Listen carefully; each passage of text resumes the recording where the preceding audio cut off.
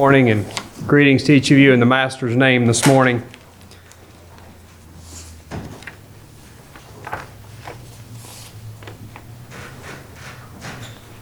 I made a comment probably 6 or 8 months ago around Brother Joe, and he said you should use that for a sermon title. And so I was thinking about some things this week. Dana and I were talking about some things, and she mentioned a quote that she said I should use for a sermon. And I was in the process of pondering what to preach about this morning. And the title of the message this morning is The Power of the Gospel to Change Our Perspective. And I don't know what you think of when you think of perspective, but our perspective is a big deal. It makes a lot of difference about the way that we approach life. What is a perspective? Well, it's a point of view. It includes what you see, but also your mental assessment of that. It's our information filter. It's how we view life. It's how we think about life. And how we view life, how we think about life, then drives how we live life. And so, perspective is a big deal. So I'm making a big claim with that title. I'm saying that the gospel has the power to change the way you view life. The way you see things. Every one of us has a perspective about everything. It might be pretty casual, or it might be that something doesn't have value, but even that is a perspective. If you think that something doesn't have value, well, that's your perspective about that thing.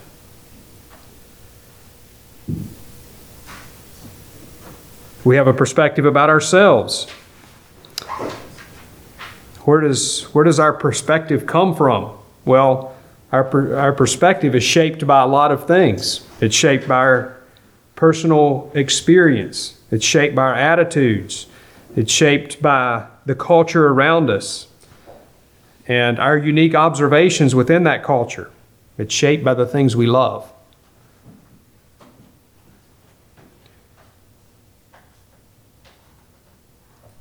And I would say that our perspectives are so rooted in our culture and in our experience that it's impossible for us to have a completely autonomous perspective or independent of those things. So it's impossible for us to just be independently separate from the things that have influenced us, influenced our perspective.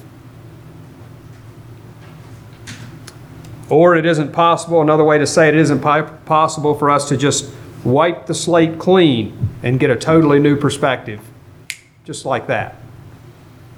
Or to think that because we have an idea that's different than somebody who is also part of our culture, that we are free from that culture because we have a different perspective about it.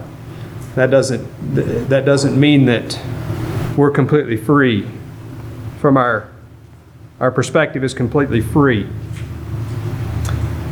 Our perspective is like this tidy little box in which we have grouped the information that we have accumulated. And maybe I should say that there are things outside that box, but there are things that we've just said, not really that important. I'm just going to kick that out. That doesn't have a place in my box because it doesn't have enough value to go in my box.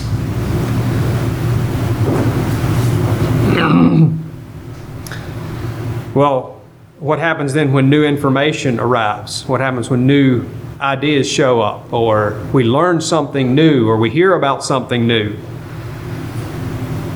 What do we do with that information? Dirk, is my bookcase for Christ down there? Thank you. I want to read you a little story from this book.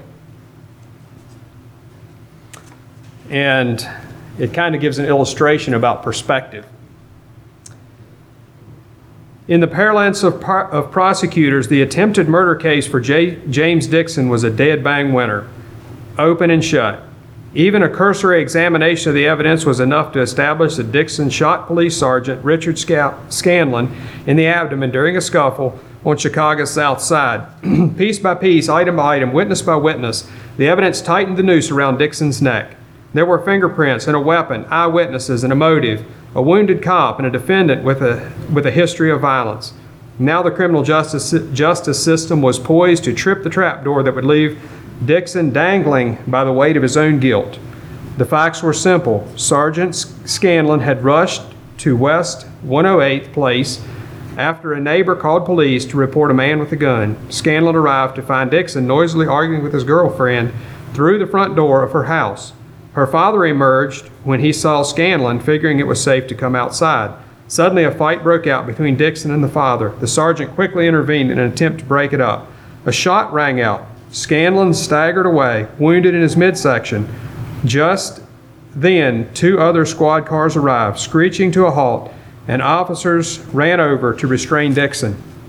A .22 caliber gun belonging to Dixon, covered with his fingerprints and with 1 bullet having been fired, was found nearby, where he had apparently flung it after the shooting. The father had been unarmed. Scanlon's revolver remained in its holster. Powder burns on Scanlon's skin showed that he had been shot at extremely close range. Fortunately, his wound wasn't life-threatening, although it was serious enough to earn him a medal for bravery, proudly pinned to his chest by the police superintendent himself. As for Dixon, when the police ran his rap sheet, they found that he had previously been convicted of shooting someone else. Apparently, he had a propensity for violence. And there I sat, almost a year later, taking notes in a nearly deserted Chicago courtroom, while Dixon publicly admitted that, yes, he was guilty of shooting the 15-year police veteran.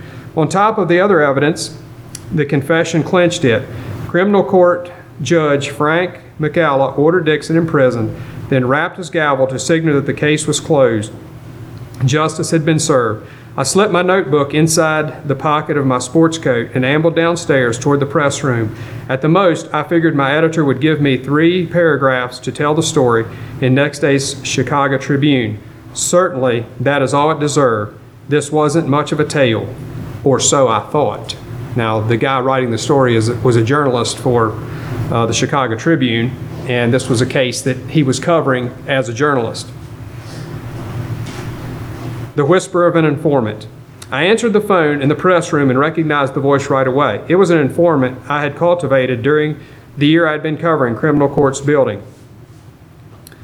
I could tell he had something hot for me because the bigger the tip, the faster and softer he would talk, and he was whispering a mile a minute. Lee, do you know that Dixon case, he said. Yeah, sure, I replied. Covered it 2 days ago. Pretty routine.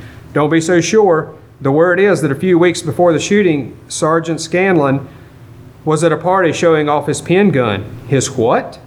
A pen gun. It's a .22 caliber pistol that's made to look like a fountain pen. They're illegal for anyone to carry, including cops. When I told him I didn't see the relevance of this, his voice got even more animated. Here's the thing. Dixon didn't shoot Scanlon. Scanlon was wounded when his own pen gun accidentally went off in his shirt pocket. He framed Dixon so that he wouldn't get in trouble for carrying an unauthorized weapon. Don't you see? Dixon is innocent.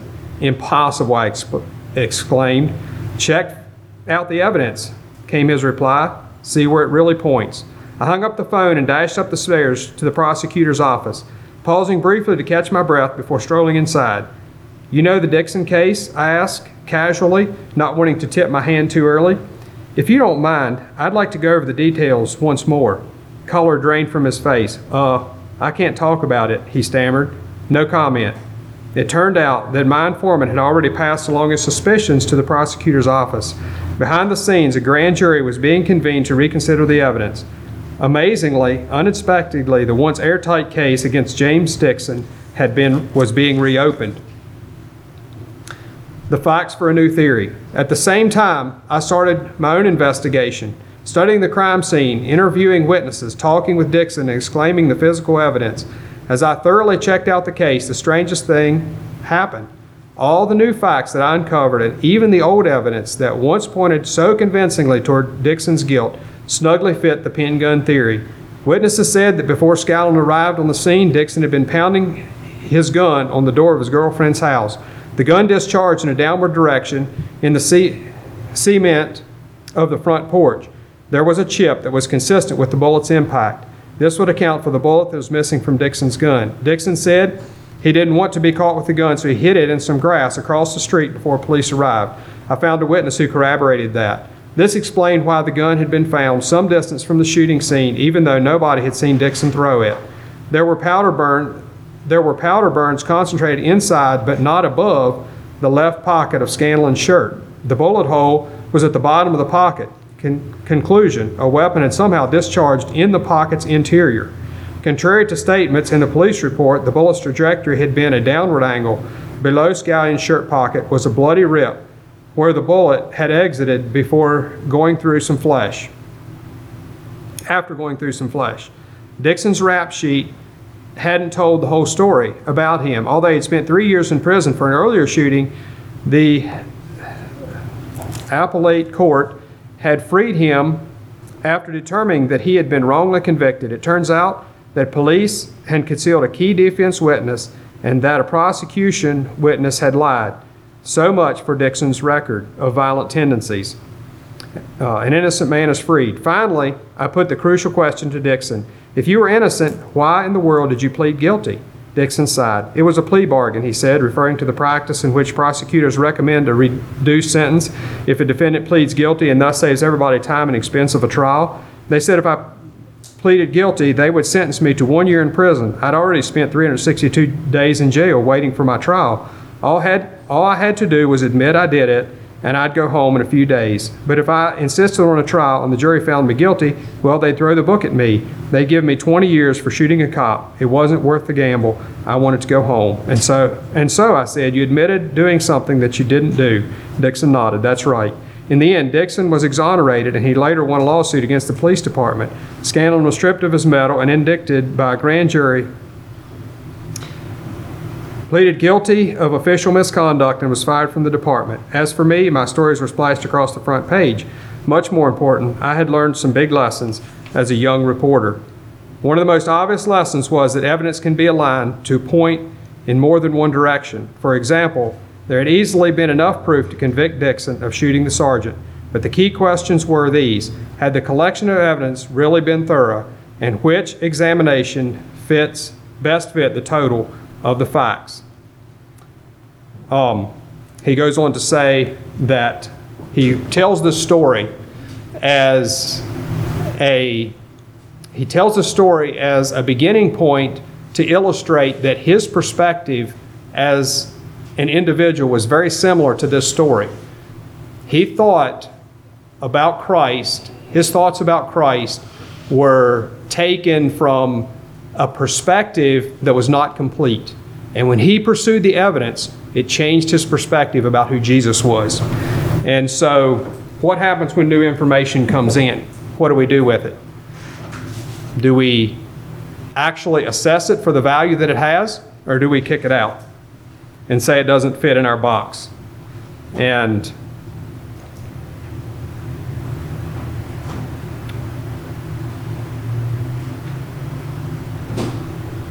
one of the things that we'll do is we will look at whatever new information comes in. We'll look at it, we'll sift it through our perspective. And these will be our tendencies. To throw it out to fit our presuppositions, or to throw it out because it threatens our biases or the things we love, instead of evaluating the new things, new information for what it really is, for what it's really worth. And you see that, so there could be a point of possible thinking that, maybe if I open myself up too much, that, I'll get a wrong perspective. But truth is not that way. When you open yourself up to the truth, you're opening up yourself up to something that will stand. And Brian made a comment about Jesus in Sunday school, about Jesus not dying for the truth. He died for us. And Jesus didn't have to die for the truth. because the truth is going to stand. And Jesus knew that the truth would stand. And he was willing to die because he knew the truth would stand. And he was willing to die for us. But I want to say this, that we will not be able to correct our perspective any more than we are willing to die to our past. So any more than we are willing to open up our box, we will not be able to correct our perspective. Any more that we're able to let go of aspects of that box will be the limit to our change of perspective. Now I want to think just a little bit about a perspective about life. Maybe you don't see this so much if you're young, but life isn't easy. And maybe you do see that if you're young.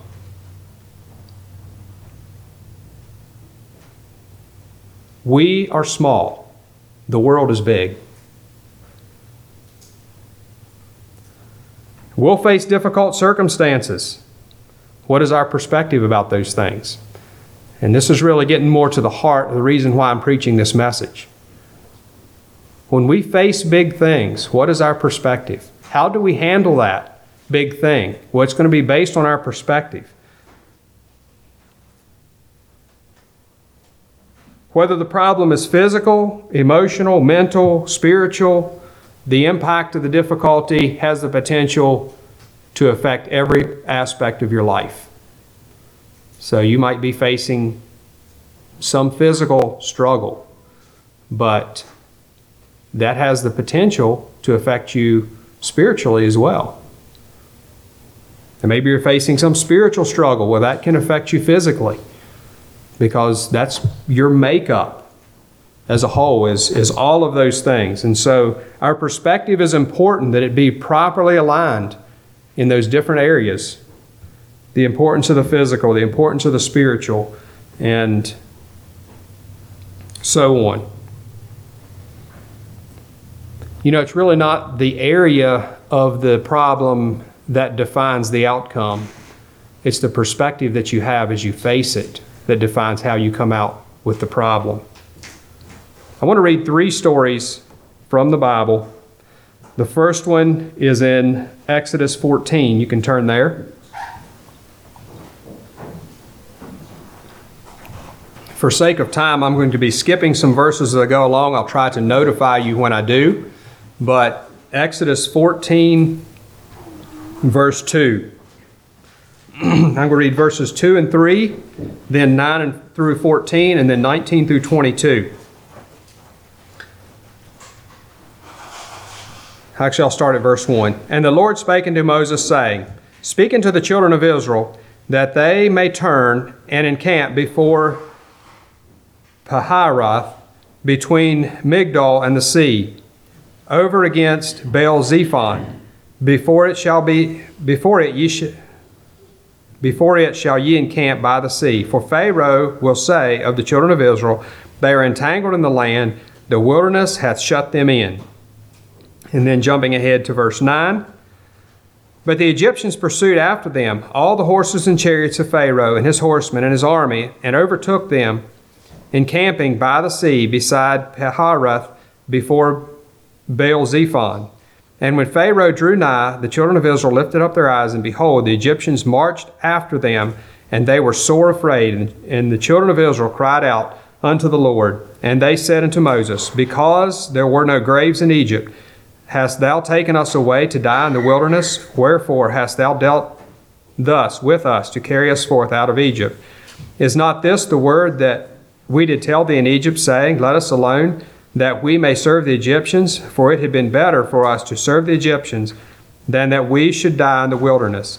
And Moses said unto the people, Fear ye not, stand still and see the salvation of the Lord, which he shall shew you today. For the Egyptians whom you have seen today, you shall see them again no more forever. The Lord shall fight for you, and you shall hold your peace. And then verse 19. And the angel of God, which went before the camp of Israel, removed and went behind them, and the pillar of cloud went from before their face and stood behind them, and it came between the camp of the Egyptians and the camp of Israel. And it was a cloud and darkness to them but it was light of night to these, so that the one came not near the other all the night.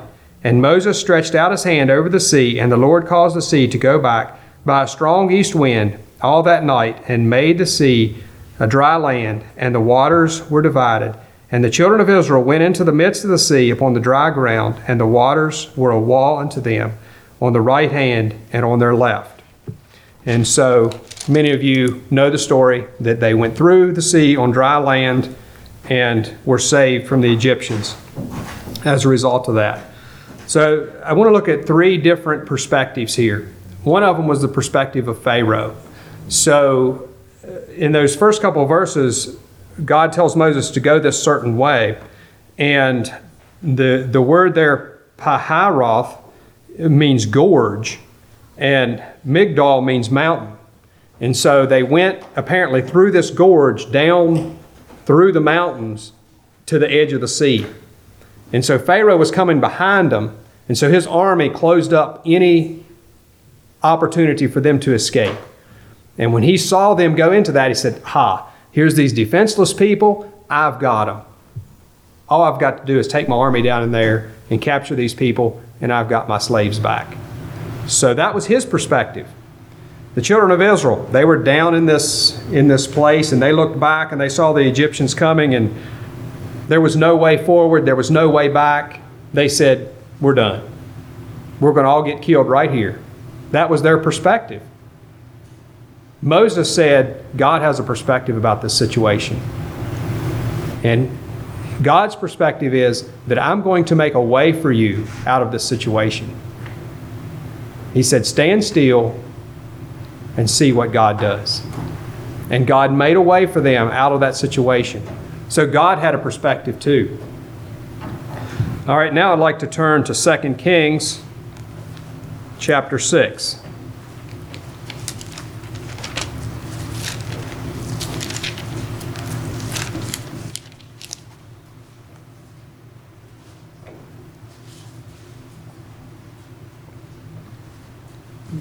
Second Kings chapter 6, verses 8 through 17. This is a story about Elisha and his servant and the Syrian army.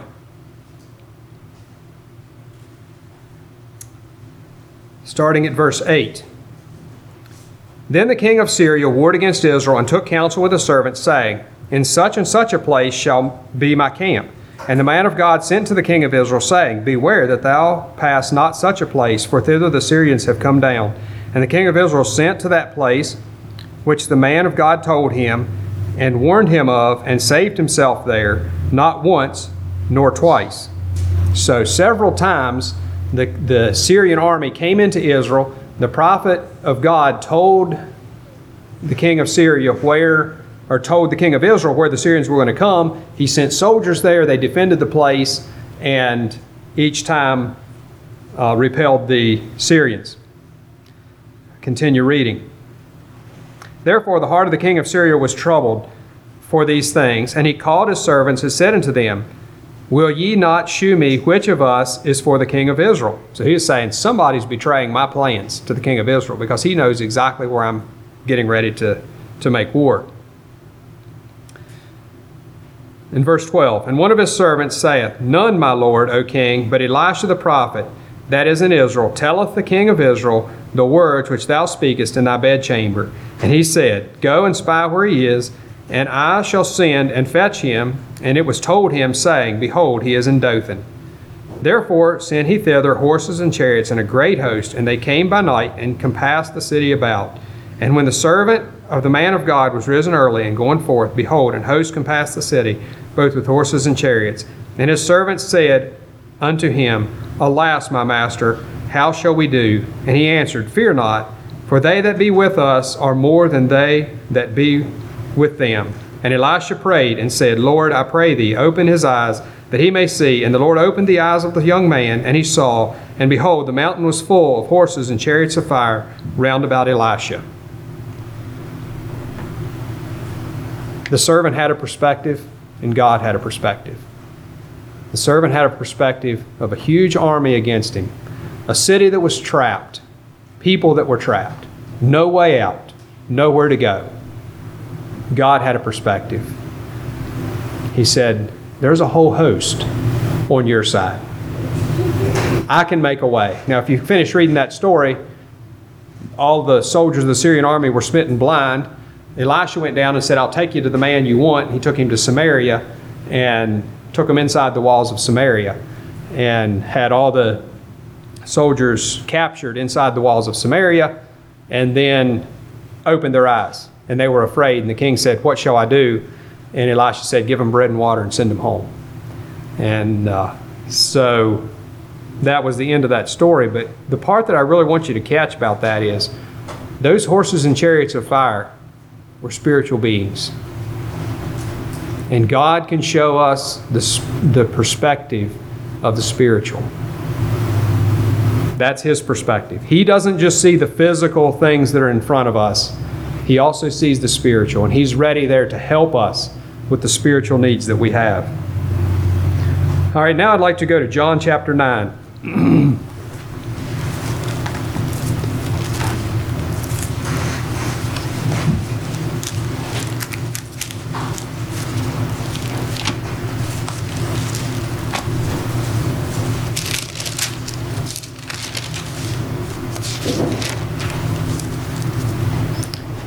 This has always been a really interesting story to me.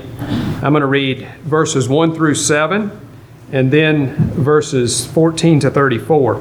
And as Jesus passed by, he saw a man which was blind from his birth. Excuse me. And his disciples asked him, saying, Master, who did sin, this man or his parents, that he was born blind? Jesus answered, Neither hath this man sinned nor his parents, but that the works of God should be made manifest in him. I must work the works of him that sent me while it is day. The night cometh when no man can work. As long as I am in the world, I am the light of the world. Then when he had thus spoken, he spat on the ground and made clay of the spittle, and he anointed the eyes of the blind man with the clay, and said unto him, Go wash in the pool of Siloam, which is by interpretation sent. He went his way therefore and washed, and came seeing. Okay, then moving forward to verse 14. And it was the Sabbath day when Jesus made the clay and opened his eyes. Then again the Pharisees also asked him how he had received his sight. And he said unto them, He put clay upon mine eyes, and I washed, and do see. Therefore said some of the Pharisees, This man is not of God, because he keepeth not the Sabbath day. Others said, How can a man that is a sinner do such miracles? And there was a division among them. They said unto the blind man again, What sayest thou of him that he hath opened thine eyes? He said, He is a prophet. But the Jews did not believe concerning him that he had been blind and received his sight, until they called the parents of him that had received his sight. And they asked them, saying, Is this your son, who you say was born blind? How then doth he now see? His parents answered them and said, We know that this is our son, and that he was born blind. But by what means he now seeth, we know not. For who hath opened his eyes, we know not. He is of age, ask him, he shall speak for himself. These words spake his parents, because they feared the Jews, for the Jews had agreed already that if any man did confess that he was Christ, he would put him out of the synagogue. Therefore said his parents, He is of age, ask him. Then again called they the man that was blind, and said unto him, Give God the praise. We know that this man is a sinner. He answered and said, Whether he is a sinner or no, I know not. One thing I know, that whereas I was blind, now I see. Then said they to him again, What did he to thee? How opened he thine eyes? He answered them, I have told you already, and ye did not hear. Wherefore would ye hear it again? Will ye also be his disciples? And they reviled him and said, Thou art his disciple, but we are Moses' disciples. We know that God spake unto Moses. As for this fellow, we know not from whence he is.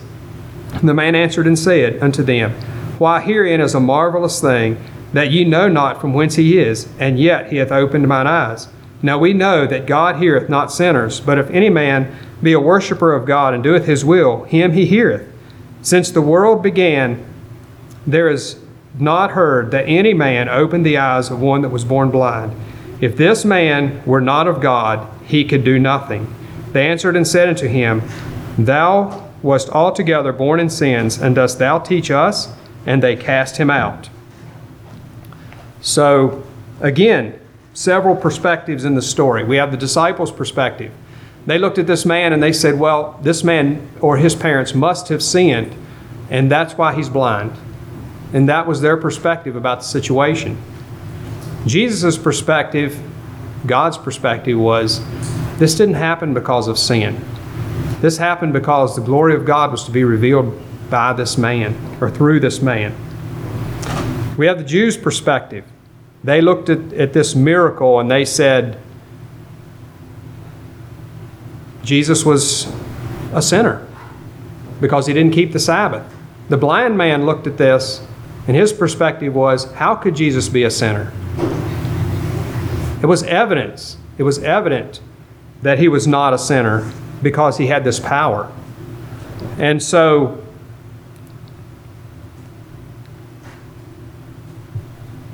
the point that I'd like for us to get from this story is that God can make me see. God can give me the vision that I need. God can give me the right vision. You see, God has a perspective, and his perspective is omniscient. That means it's all-knowing and all-seeing. So he sees everything. So when he looks at your life, he sees everything in relation to your life. He sees that difficult experience or experiences that you're facing. The conclusion of that story there in John, verses 35 through 41, I'd like to go ahead and read that at this point. Jesus heard that they had cast him out, and when he had found him, he said unto him, Dost thou believe on the Son of God? He answered and said, Who is he, Lord, that I might believe on him? And Jesus said unto him, Thou hast both seen him, and it is he that talketh with thee. And he said, Lord, I believe. And he worshipped him. And Jesus said, For judgment I am come into this world, that they which see not might see, and they which see might be made blind. And some of the Pharisees which were with him heard these words, and said unto him, Are we blind also? Jesus said unto them, If you were blind, you should have no sin. But now ye say, We see, therefore your sin remaineth. Now that might sound like a complicated text, but let's think about that box, okay?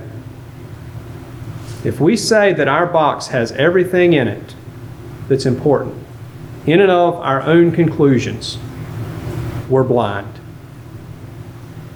But if we say that I need God to show me the proper vision and to show me the right perspective about the world, then we can see. And that's what Jesus is saying there. He's telling that Pharisee that the problem is that you think you see already. And so your perspective is blocking what God would like to show you. But the blind man was able to see because his perspective was opened up. He said, Who is he, Lord, that I might believe?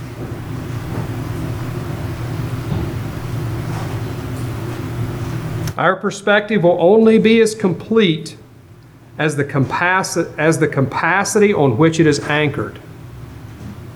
Our perspective will only be as complete as the capacity on which it is anchored. What are you anchoring your perspective in? Are you anchoring your perspective in one who sees and knows it all? Or are you anchoring your perspective on yourself or the things that you have learned? And if our perspective is not anchored on something larger than our problems, we will be overwhelmed by the difficulties we face in life. I'd like to talk just a little bit about a faith perspective. Faith is tied to every person's perspective. Every person out there in the world has a perspective, and it is linked to some form of faith. Even the complete materialist has faith. And it may be grounded in, simply the fact that they believe that their parents They believe their parents because they believe that they're their parents, because they don't remember being born. All right? So there are things that we believe and trust in that we never saw or remember or tested or proved. There's things about history that we believe that we never saw, that we never tested. We believe they were real events. But we look at the evidence, we interpret the evidence through our perspective, and then we decide what we're going to believe. We decide what we're going to put our faith in. God doesn't ask us to blindly place our faith in Him. He gives us these stories. He gives us these things from the past, this truth about Himself and about His perspective, so that we can anchor our perspective in Him, so we can place our faith in Him and anchor our perspective there. To trust Him to see what we cannot and give us a proper vision for the future. Trust Him to make a way for the future regardless of how difficult the present may look. Trust Him to have our spiritual good in mind and to be with us in our toughest times. That's what God wants to do for us. Now I'd like to shift just a little bit to the focus of the title. How does God have the power to change our perspective? How does the gospel have the power to change our perspective? I want to repeat two things that I said earlier. We will not be able to correct our perspective any more than we are willing to die to our past. And the second thing, our perspective will only be as complete as the capacity on which it is anchored. Point number one, how does the gospel have the power to change our perspective? God entered the world and demonstrated a life lived from His perspective. The world is still resounding from the impact of that life. Jesus came into the world. He was God, and He demonstrated what it means to live a life from God's perspective. The good news is in Jesus. That's the gospel. The good news is in Jesus. In Him we have the perspective of God. In Him we have something to anchor our perspective. We have an anchor that keeps the soul steadfast and sure while the billows roll. But we can't just choose the parts we like and disregard the rest. Then it will still be our perspective and not His and not God's. See, we just can't take part of Jesus and say this is enough. We have to take all of who He is and what He said. Point number two, the gospel is a call to die. Jesus asks us to lay down our perspective, our control, our complete life to be His disciple. Death to my perspective frees me to take on a new perspective. The question is, am I willing to lay down my excuses, my biases, my self-protection, and my understanding of life? Are you willing to die? Because it's the only way that we're going to truly have a changed perspective about life. And that's the gospel. The gospel calls us to die. If not, my life perspective will never be larger or more accurate than my current faith basis. So whatever I'm basing my faith on will be as big as my life perspective can be, or as accurate. Number three, when we die to ourselves through faith in Christ, we become partakers of God's divine nature. Then from a new nature of who we are, we look at life from a new perspective, God's perspective. The Holy Spirit dwelling in us gives us a new point of view, and that view is characterized by the fruit of God's Spirit, love, joy, and peace. And it aligns itself with the truth. Number four, It then becomes our goal to grow in this divine perspective in relation to every aspect of life. Our confidence lies in the secure place we find as children of the one who knows and sees it all.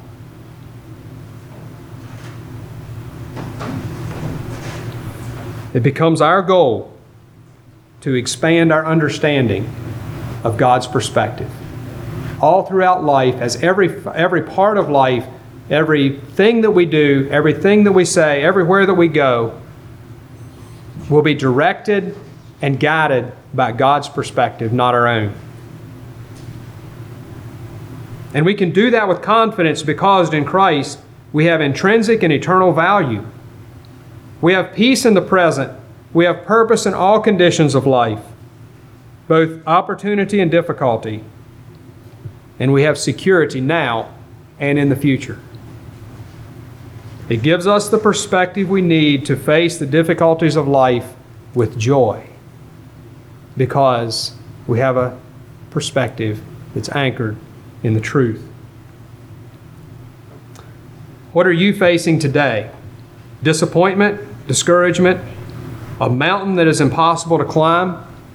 I've used the board enough recently, I decided I wasn't going to, but just imagine that you're facing a mountain. A mountain is a big thing. And it is steep.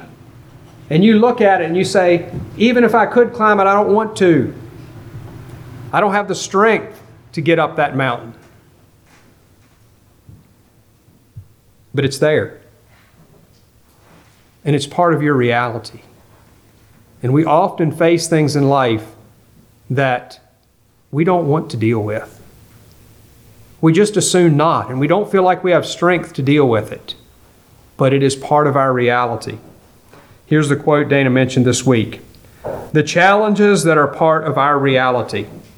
It is our job to do the best we can to follow God and not allow them to become a mental mountain. Because if we have God's perspective, He's going to make a way. He's going to make a way for us through those difficulties. The mountain that we see is too difficult to climb. He sees the strength of character we will gain when we reach the other side. God wants to make us into something more than we are today, something stronger, something more beautiful, something more like Jesus. And the only way we can make these changes, if we go to His Word with an openness, looking for His perspective.